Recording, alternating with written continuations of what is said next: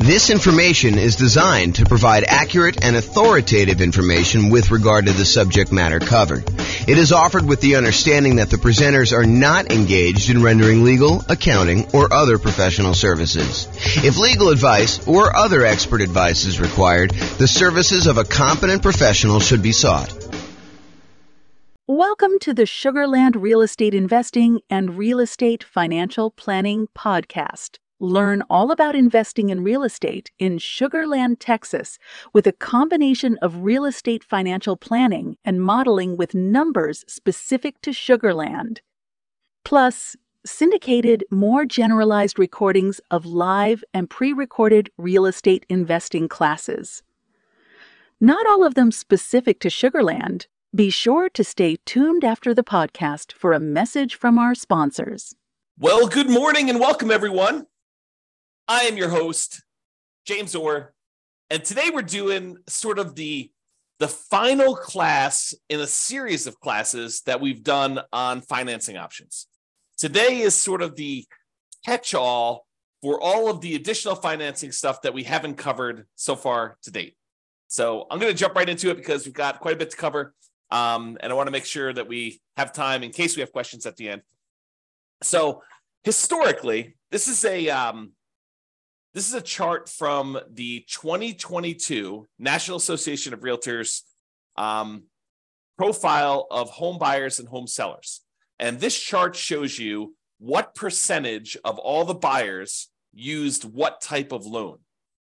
So of all the buyers, 62% of the buyers that purchased the property in 2022 from their survey used conventional financing. And we've done an entire class on conventional financing. In fact, we've done several classes on conventional financing. So if you have questions about that, that's not what we're covering today. This is the class on all the other types of loans. But 62% of them use conventional financing. 17% of all the buyers used FHA financing. And we've done a separate class on FHA financing. The 3.5% down option for being able to buy properties, single-family homes, duplexes, triplexes, fourplexes, that's FHA. The VA loan, which is a nothing down loan program, which also allows you to buy single family homes, duplexes, triplexes, and fourplexes. That is the VA loan. And we've covered an entire class on VA loans. 5% of the buyers didn't know the type of loan that they got, which honestly is not that surprising. I was surprised that the larger percentage knew what type of loan they got. And then 5% got other. And so we are in that other area. The other area is all the other financing types that have not been covered, and we've covered some of those already. So here are the primary financing options, ones that we've covered before. The conventional financing, which there's the non-owner-occupant versions, putting 15%, getting PMI, or putting 20% or 25% down and buying a property that you do not need to move into. But then there's a whole set of conventional financing for house hackers and nomads that are buying properties as investors, really, but they're moving into the property as an owner-occupant, living there for a period of time, and then they're either renting out part of it, like to roommates, or they're buying a duplex, triplex, or fourplex, and they're renting out, a property that they're living in one of the units and renting out the other ones, like multifamily property, or I think I lost my train of thought there, or they're doing the low down strategies for the conventional financing, 3% down or 5% down. Okay, so that's conventional. The FHA, we talked about that. That's 3.5% down. VA, we talked about that. USDA is a rural property. It's a nothing down loan program for single family homes, and you use that to buy rural properties in different parts of the country. It's not going to be in a major city. You may need to drive in order to qualify for that. And then we had an entirely separate class on portfolio financing, which is the financing you typically use when you are either buying in some type of LLC, you're buying with partners and forming an LLC, you're buying with some type of self-directed retirement account, or you are buying and you've already got 10 conventional loans, so that you're buying your portfolio loan after you've gotten your loan spots filled up. So we've covered an entire class on that. We're not going to cover today. So those are the primary financing options. This shows you an entire visual showing you all the financing options and then all of the additional financing options that were not the primary ones that we covered. And in order to zoom in and make it a little easier, I broke it up in 2 steps. We've already talked about these. So today we're going to talk about some of these other ones. I'm not going to recover in as much detail as I did the ones where we have entirely separate classes. So the intention of this class about all the other financing options is to cover the more unusual ones that we have not yet covered. And they're so unusual that there's not going to be a ton of detail for you to go into because they're really, really unusual. You'll see what I mean here in a second. So creative financing, we've done an entire series of classes on that. That's all the owner financing stuff, wrap financing, buying properties subject to the existing mortgage, doing any type of loan assumption on really low interest rate mortgages there, lease option, lease purchase, the whole rent to own family, any agreement for deed, bond for deed, contract for deed, anything like that. That's all part of the creative financing family. And we've covered that in a separate class. I will very briefly run through those, but honestly, go watch the full, I don't know if it's I think it's a 2-hour class we did on just creative financing by itself, if you were interested in that. Then we've got private money, which we covered when we did the private money and hard money class. The difference in my mind between private money and hard money is private money is someone who is not usually in the business of making a real estate loan. Someone like grandma or grandpa or Uncle Larry or Uncle Bob, the people that they know you, they like you, they trust you. They may have some money invested in something else like CDs, and they're looking to get a good return on their money. And you are a real estate investor and you're looking to borrow money in order to go buy a property, but they are not typically in the business of loaning money on real estate loans. That's private money in my mind. Hard money is someone who is in the business of loaning money, and they're going to make you a loan in order to buy real estate, something like a hard money lender who is advertising and seeking out investments like this. So we talked about that in detail. I even shared with you my private money presentation of like how to go raise private money if you're going to go do that. And hard money, you don't need to go raise private. You don't need to raise hard money. They are already doing that. That is their job, is that they are providing these hard money loans. And we've covered those in a separate class. So I'm not going to deal with a ton of detail on that today either.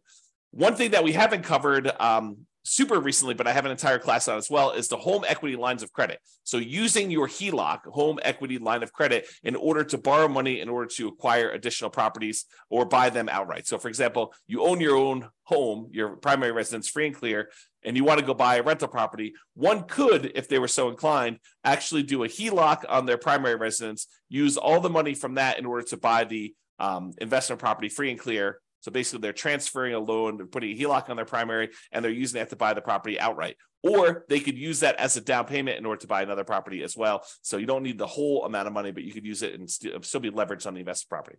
So we'll talk about HELOCs a little bit, although I do have a separate class on that as well. I do not have a separate class on life insurance, so we'll talk about that today. I do not have a separate class on buying properties cash, although I take that back, because yesterday I did a class on how much faster it was, in some cases, for you to actually pay cash for property. And I know that blows people's minds because it blew my mind yesterday when we went over the class. But basically, we showed that in some markets, it actually is faster for you to take all the extra time, that significant amount of extra time in order to buy a property all cash, instead of buying properties with 5% down as a nomad and doing that strategy. So that was super interesting, I think, to see how significant that was in certain markets.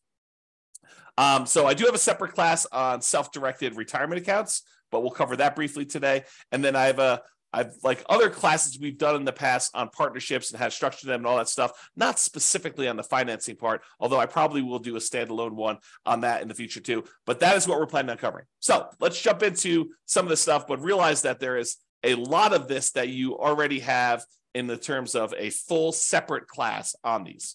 Okay. All right, so creative financing. Entire separate class on this, but here's the quick overview. Owner financing, it's when a seller owns a property free and clear, they do not have a mortgage on the property, and they act like the bank. You say to them, hey, I'd like to buy your property. They say, great, I'd like to sell you the property.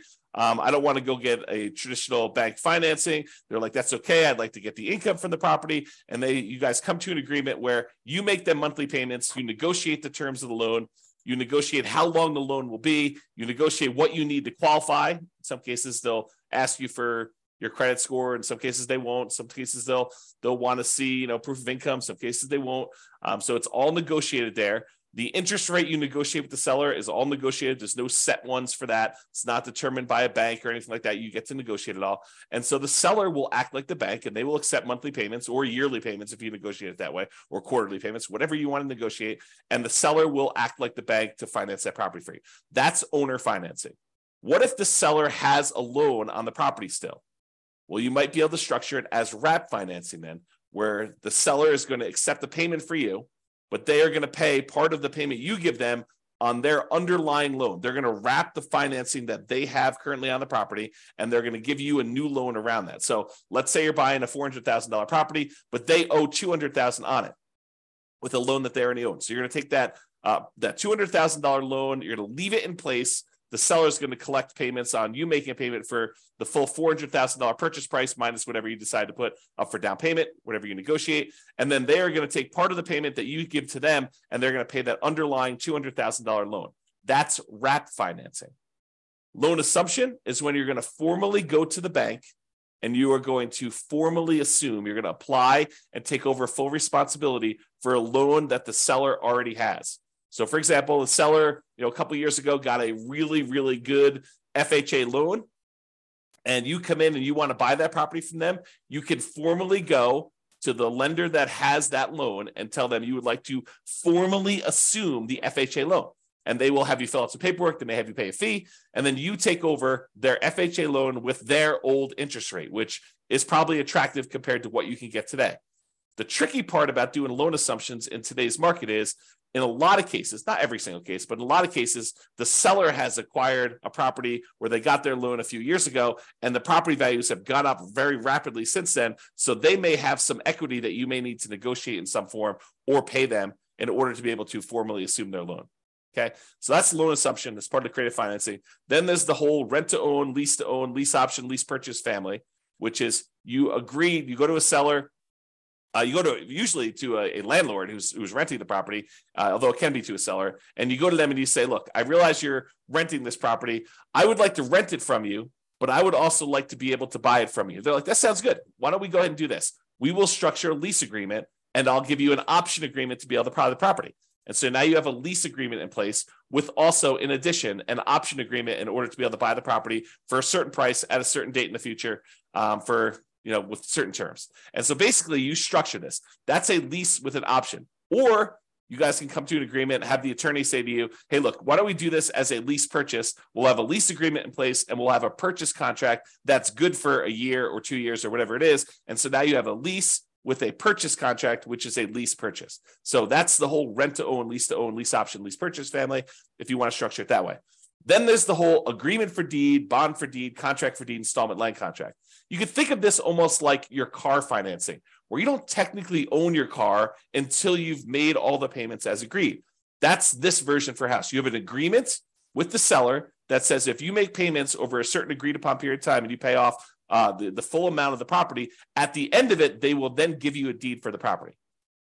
It's different from owner financing. That owner financing, you have a deed that you get immediately, but then there's usually either a mortgage or a deed of trust that says if you don't pay, then the deed can be pulled back. You can have a foreclosure and the deed can be pulled back to the seller. So with an agreement for deed, the seller holds the deed until the very end. So some type of either installment land contract, agreement for deed, bond for deed, contract for deed. And then the last one is subject to. So the seller has a loan on the property and they agree to deed you ownership of the property, and you agree to start making payments on their underlying loan. That's subject to. Okay, so that's the whole creative financing family. Go watch the 2-hour version of that class for a lot more detail on that. But that is one of the other financing options that we have not talked about. Well, I guess we've talked about it in a separate class. All right, let's now talk about some private financing. And again, we have an entirely separate class on private financing and owner financing where I give you some of my private financing. I think I give you my private financing report that I would use when I'm sitting down talking to somebody who is maybe interested in loaning money. You can look through that. Do not copy mine, please. Go ahead and use it to get some ideas and then make your own. All right, so private financing. We don't usually use private financing for nomads or house hackers. This is usually, like investment properties that you're not moving into, although you could, I guess, in some really rare cases, get grandma to loan you money in order to do a nomad property, but it's highly unusual. Most cases, we're actually using some type of conventional long-term financing on those. So private financing, as I mentioned before, this is friends and family. It is not someone who's in the business of making loans. So to go to somebody and say, do you know somebody who's doing private financing? That's not how you do this. What you're really asking them is, do you know someone who's a hard money lender? If you want to do private financing, you got to go talk to them individually. At Thanksgiving dinner, you tell grandma what you're doing. She's like, I got this money sitting in the CD. Why don't we do something together? You say, that sounds like a great idea, grandma. Let's work together. And you can loan me the money. That's private financing. Or you're at work and you're telling your buddy at work, hey, I'm doing these fix and flips and, I'm borrowing money from this guy and he's charging me 15%. And the guy's like, hey, 15%, that sounds really good. I said, yeah. He's like, hey, I'd be willing to do it for 12% or 10% or 8% or 7%. And so you end up talking to your buddy at work and your buddy at work's got some money that they want to get a return on. And you guys work together to structure that, usually with the help of an attorney structuring the paperwork for the first time or two. Okay. So private financing, more flexible than banks and can be much faster to close. The relationship is really important. It's actually critical in this case. It still requires a good financial statement because grandma's going to want to know that you're solvent, right? She's probably not going to take a risk if, you're not paying your other bills. She may, but probably not. And then it's typically, the range that you're able to negotiate is completely up to you and what you and grandma or someone else decide. But I would say it's typically in the 4 to 8% range right now. Can be a little bit higher, can be a little bit lower, depending on your relationship with the person and what they want and need. Okay, so that's private financing. Hard money, entirely separate class on this. Don't usually use this for nomads or house hackers because the hard money lenders are not usually willing to make consumer loans where you are moving into the property. They usually only want to make commercial loans where you are not moving into the property. So they'll do loans like stuff on fix and flips, or if you're doing some type of like BRRRR strategy where you're buying a property, you're rehabbing it, you're getting it rented out, and then you're refinancing it at this point, probably a year later. That's the new rule for doing BRRRR. So you're probably doing that and you're using a hard money lender for that kind of 12-month period in order to do it. So typically for a fix and flip or fix up refi strategy, the BRRRR strategy, it's often shorter term loans. If you're doing a quick fix and flip, sometimes it's as short as 3 months. Most of the time, it's going to be a little longer than that because it'll take you some time to do the fix and flip and then also to market the property and get it closed. So oftentimes it's probably more in the 6 to 9. And then if you're doing the BRRRR strategy, it's going to probably need to be 12 months at this point in order to get you your kind of like money out financing thing where you actually get and replace the hard money loan. The property is going to be really important to the lender. Does it support the loan? Are you able to buy it at a big enough discount where it supports this type of loan? Most of the time, a lot of these lenders are going to go to like 70% loan to value, loan to after repaired value. And so you're able to buy a property at a big enough discount. A lot of times you'll be able to do this as a nothing down loan program. More often than not, though, I think you're going to find that you're going to need to bring some money to the table, if not for the purchase, then for the fix up part of the process as well. It is possible you could do it as completely nothing down, but it is tricky to do. You can do it, but it's going to expect a lot of hard work and jump into a lot of hoops and trying to find the perfect property, the perfect lender, the perfect situation where you're able to do that. This business of doing fix and flips is a lot easier if you have some of your own money. That's another way of saying that. The borrower will typically be screened thoroughly as well. So a lot of folks think, I'm going to go do fix and flips because I've got bad credit or no credit. And, I want to get started in this real estate investing. And this is a way for me to build up my down payment and then build up my credit while I'm doing that, pay off some old debts I've got, clean up my credit and be able to get a property where now I can go buy long-term buy and hold properties. So they think that going in and doing like fix and flip and doing hard money is the way to go. But oftentimes the hard money lenders, not always, but I would say the overwhelming majority of times, the hard money lender is going to want to look at you as the borrower as well.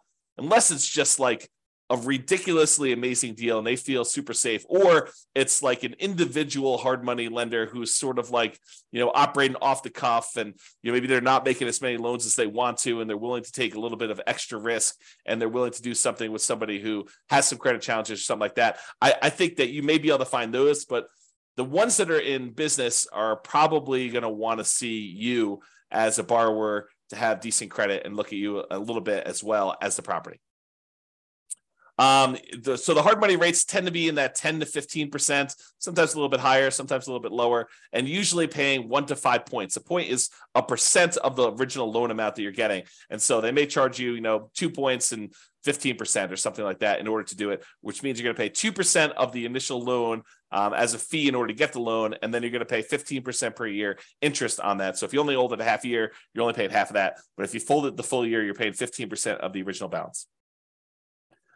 My opinion, and this may change over time, but my opinion is there's more money than there are deals right now. And this can change over time sometimes. And it's also market dependent. There's some markets where there's plenty of deals. There's some markets where the market's still really hot and we're still seeing high demand for properties. And it's hard to find deals where you could buy them at big discounts, especially when there's not a lot of inventory and a lot of people still want to buy houses. So just be careful about that. It can change over time too. So realize that just because it is one way now doesn't mean 6 months from now or 2 years from now or 5 years from now or 10 years from now, that doesn't change.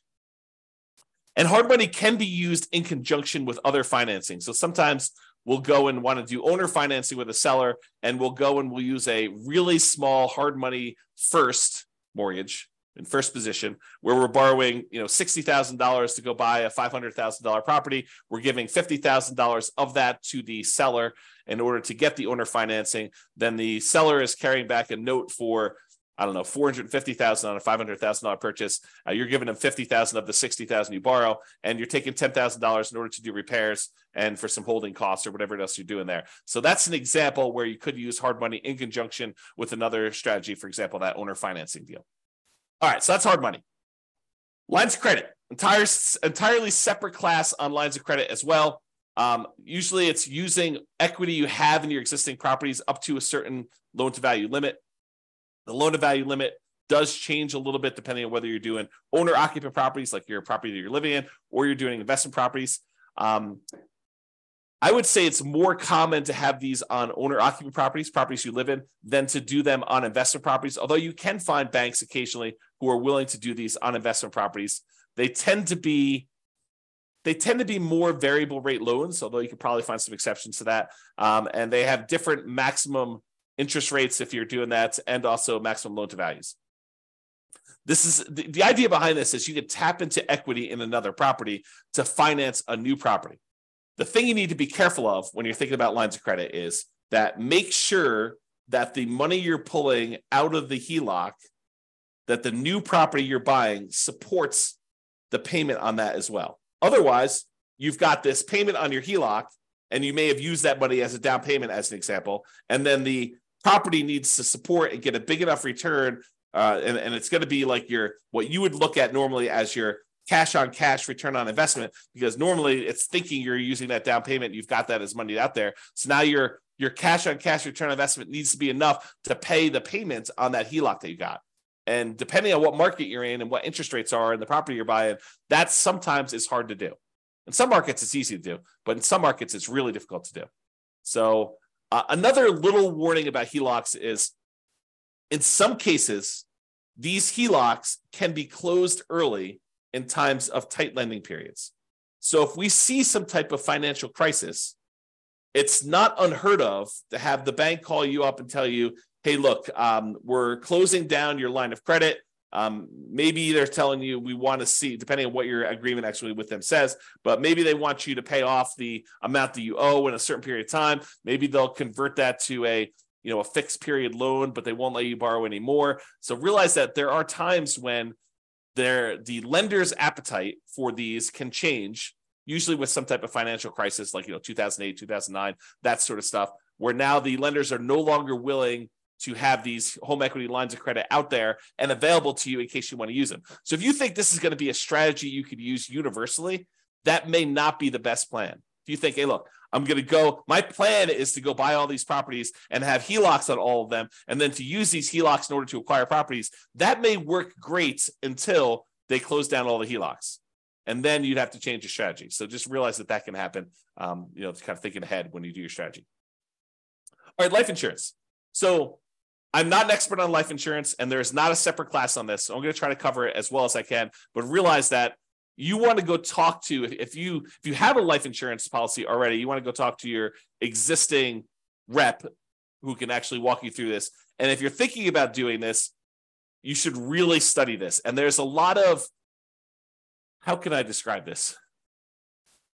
There's a lot of information out there about life insurance that is designed to be persuasive to sell you life insurance, but is worded oddly. So there's a period of time a few years ago now, probably 3 or 4 years ago, where me and a couple friends were really digging into this life insurance idea. Like they talk about like the infinite banking stuff and everything like that. So there's a period of time where I was doing a ton of reading and a ton of studying this. And one of the things I came away with is the way that some people were wording their description of life insurance and how it gets used, while it was technically correct, it was, in my opinion, misleading. It was worded in such a way that you could interpret it in a true way, but you could also say, that's not exactly what's going on there. So just be real, like eyes wide open if you're going to go do life insurance. Not that it's a bad thing, but realize that if it seems too good to be true, it probably is too good to be true. I guess is another way of describing what I'm talking about here. Okay, so the idea behind life insurance, though, is you could pay a company, a third-party life insurance company, and you can pay them a certain amount of money. And this is like term life insurance. I'll give you the really brief thing. So you pay a certain amount of money, and for a certain period of time, like the next year or 5 years or whatever it is, if you happen to die during that period of time, then the life insurance company will pay out. So, for example, maybe you pay in, I don't know what the numbers are, but let's say you pay in $1,000 a year for the next 5 years. And if you die at any point during the next 5 years, they will pay out, $1 million. I don't know if those are the exact numbers, but the idea is you pay in a certain amount of money and they pay you out a certain amount of money if you happen to die during that period. And there are usually some exceptions, like, if you die in within the first 3 months of the policy and it was, by your own doing or something like that, then they may not pay out. So there's usually some type of carve out for this type of stuff. So for life insurance. So that's sort of term insurance, and you don't have any residual balance. It's not like you pay the $1,000 in, and you've got an account with them that's accumulating or accruing or whatever it is like there. You pay them a certain amount of money, and you get the life insurance benefit from that. But there are all sorts of variations, and they go by a whole bunch of different names. There's a wide range of all this stuff. But basically, you can choose to pay in a larger amount to the life insurance company, and they will then invest that money and they will earn a return, and then they will have your balance with them actually grow. And so part of the money is going to pay a life insurance premium so that if you do die, there is a big payout. But in addition to that, you're paying more than the amount that you would need to have paid just to have gotten that life insurance benefit. And then they're taking part of that extra money and they are investing it on your behalf. And so what are they investing in? I don't know. You can go look up their kind of guidelines exactly. But a lot of times they're investing in stuff like stocks or bonds or other investments that they might have. And in some cases, what they're doing is they're taking the money that they have and they are loaning it out to the actual holders of the policy. So for the example, so over the last 10 years, let's say you've been putting money in this life insurance kind of policy that you've got there. And over that time period, you've grown a balance with them where you have $100,000 sort of like accrued with them internally in your account. And they want to go and they say, look, you've got this $100,000 invested with us. What do you want to do? And you could go to them and say, I would like to borrow against my $100,000 that I have with you. And then they will loan that to you and they will charge interest to that.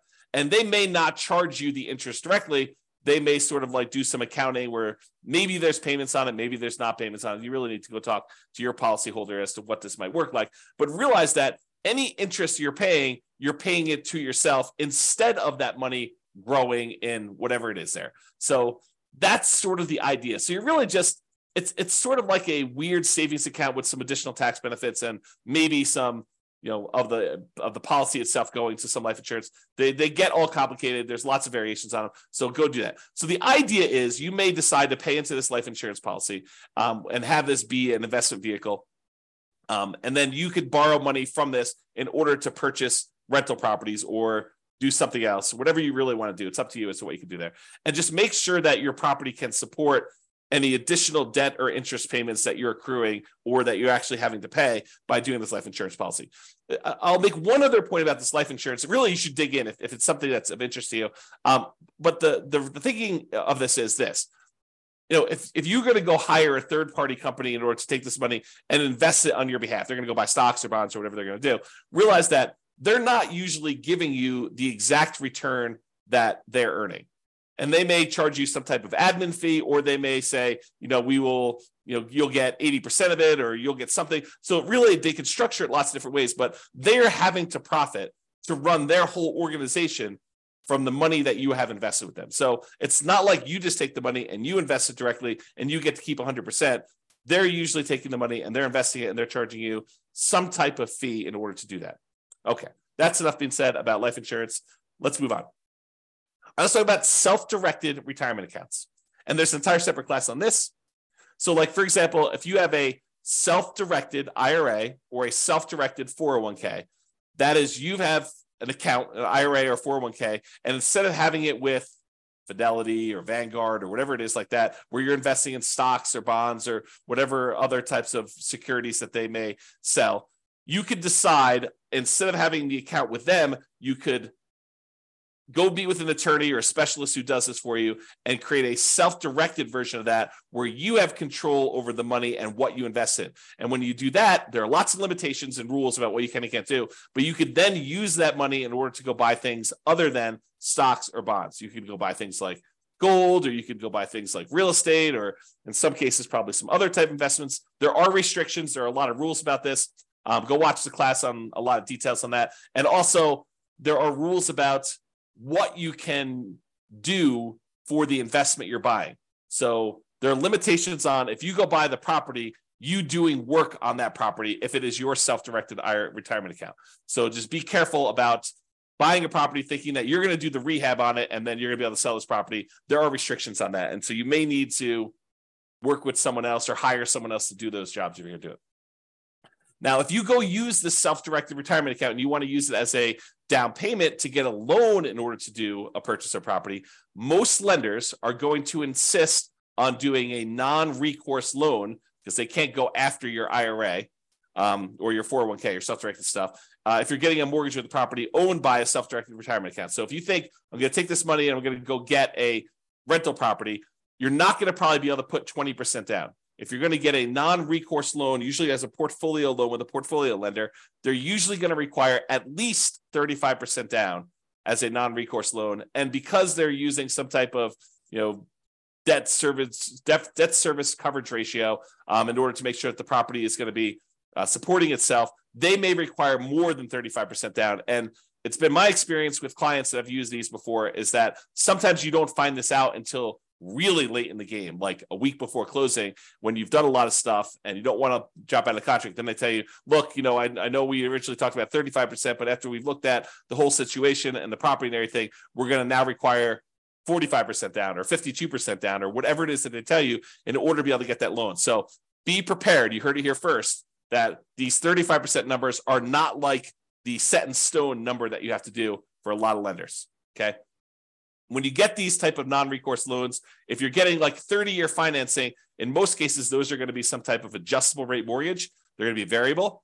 And if you do a 15-year amortization, in some cases, you may be able to find ones where they have fixed rate financing on those. But the problem with 15% or 15-year fixed rate financing is a lot of times the payment on those is so much larger that your cash flow is going to be really ugly. It's going to have negative cash flow in a lot of cases when you do this. Now, there's sort of like this weird, I don't know if it's a trick, but some lenders consider you funding an LLC from your self-directed IRA or self-directed 401k as different than the self-directed IRA or self-directed 401k being the owner of the property and investing directly. So, for example, you have a buddy who also is interested in investing in rental property. You guys decide to form an LLC together.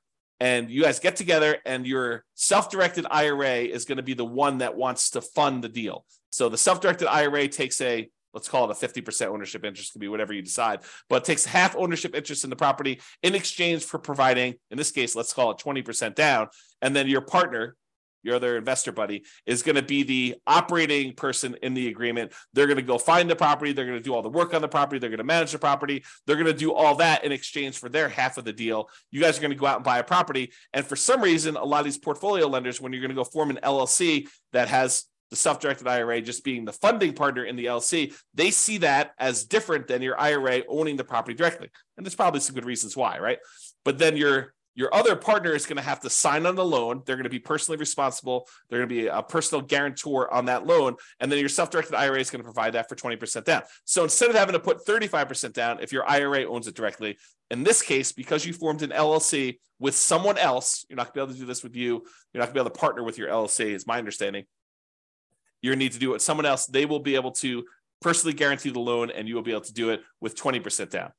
So that's a kind of way to do it. Again, talk to a professional, specialize these in details, or go watch the 2-hour class to get some insight before you go talk to your guy. All right. Couple more. Cash. So yesterday, just happened to teach a class on this.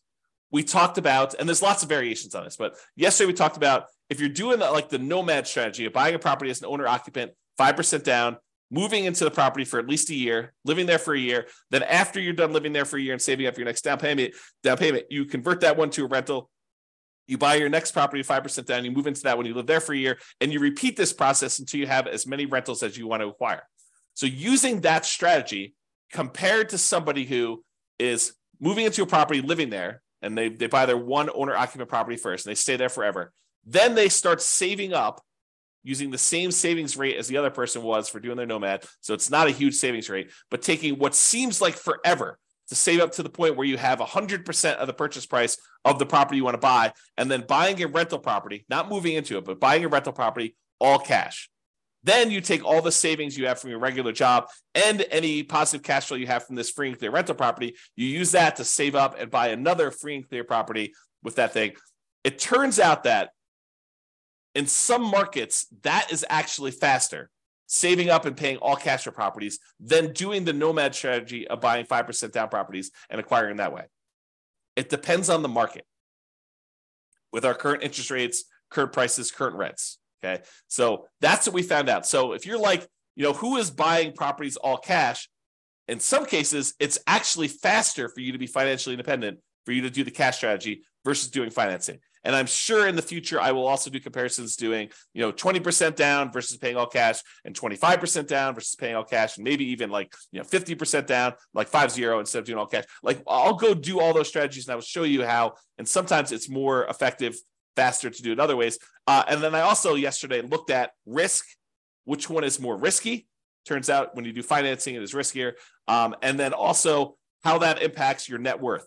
And in a lot of cases, doing the ones where you finance properties gives you a higher net worth, although a lot of times you become financially independent where the income from your properties and your other investments actually exceeds your personal expenses faster by doing the all cash strategy. So you have conflicting goals. If you really want highest net worth, maybe you still do financing. If you want to be financially independent fastest, maybe you do the cash strategy. So it's really interesting how that varies depending on market to market. Go watch the class. I think I posted it to the website yesterday, or it'll eventually be on the podcast too. So, okay. So taking with cash, sometimes taking the significant extra time to save up to pay all cash for properties can still be a very reasonable strategy in some real estate markets. So you may think to yourself, it's going to take me whatever it is, 15 years to be able to save up to buy one property for all cash. But once you get there, maybe that is a third of the amount you need in order to be financially independent. And then you could buy your next property a lot faster because the savings you have from your job and all the cash flow you've got from that free and clear property mean that you could buy your next property in a third of the time or half of the time or whatever it is. And then when you've got two free and clear properties, the amount of time it takes to buy your third property is like almost zero, right? Because you've got all this money, not zero, but it gets really, really fast as you get more and more of these versus buying a property where you have very little cash flow and then you buy another property that has very little cash flow. You still have very little cash flow, even though you have two properties. Okay.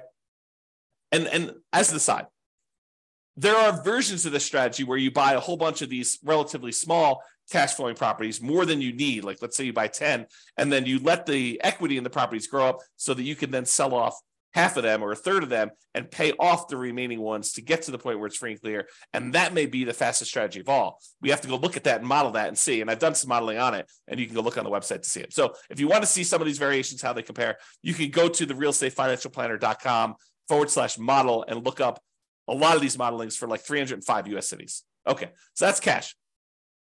Partners.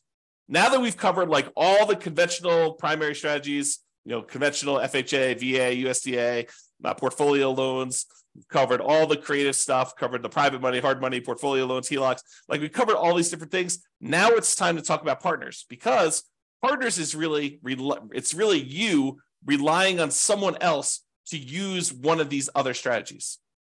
Right? I mean, they're going to get the money from somewhere. Either they've got cash or they're going to go get a private money loan or they're going to go get a hard money loan or they're going to get a portfolio loan or they're going to use a HELOC on their own property or they're going to use their life insurance or their self-directed retirement account or whatever. And so the idea is that partners is really just meaning you're not the one getting the loan. You may go find the deal. You may decide you're going to be the one managing the deal. You're going to go do all the work and the heavy lifting, and your partner's going to come in and they're going to use their HELOC or their life insurance, or they've got a private money grandma who's going to loan them the money, or they're going to go qualify for the hard money loan, or they're going to or maybe you're the one that's coming in as a partner and you're doing creative financing deals and you need someone to come in with some cash. Like, there's all sorts of variations on this, but realize that it's really all the stuff we've already covered. It's not something new. Okay. And just be careful if you do partners. If you sign on the loan with your partner, this typically does count as a loan spot for everyone that signs. So if you go decide, hey, look, we're going to do this partnership, and the partner's the one primarily qualifying, and the lender, for whatever reason, says, hey, why don't you go sign on the loan as well? That does count as a loan spot for you. So if you're concerned about hitting your 10 loan spots before you have to go to portfolio financing, you want to be sure that you're not going to be one of the ones signing for that loan. And it may mean that you need to structure it slightly differently. So talk to your attorney and your lender to make sure that you got that structured right. Okay? So in conclusion, you're much more likely, as I showed you at the very beginning, to utilize one of the primary financing options when buying rentals. So it's conventional financing, FHA, VA, USDA, and then other. And the other was like 5%, if I remember correctly. So 5% now, we've talked about all these other options you've got, from creative financing, private money, hard money, portfolio loans, all these other things that we've got here, those just are that 5%. So there's a really small chance that you're going to need to use these at all. And then if you do decide to use them, this is kind of the information you've got there. So, however, there are some more unusual, less frequently used options that we've talked about that you might want to consider, as there are more unusual situations. All right, that's all I got. Any questions from the folks that are on live? Otherwise, we're going to call it here. Hope you enjoyed the kind of series on financing. Go dig into the other classes if you want details on those. Any final questions?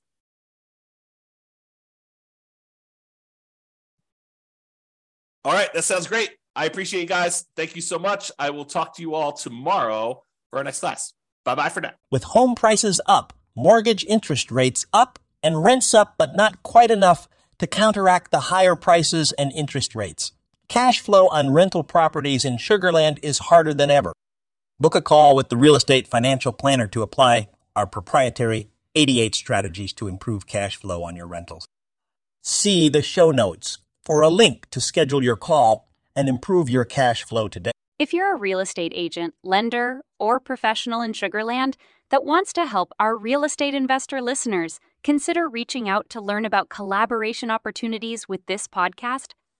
We'd love to add more value to our listeners by having you assist our investors buy, sell, and finance their real estate investments.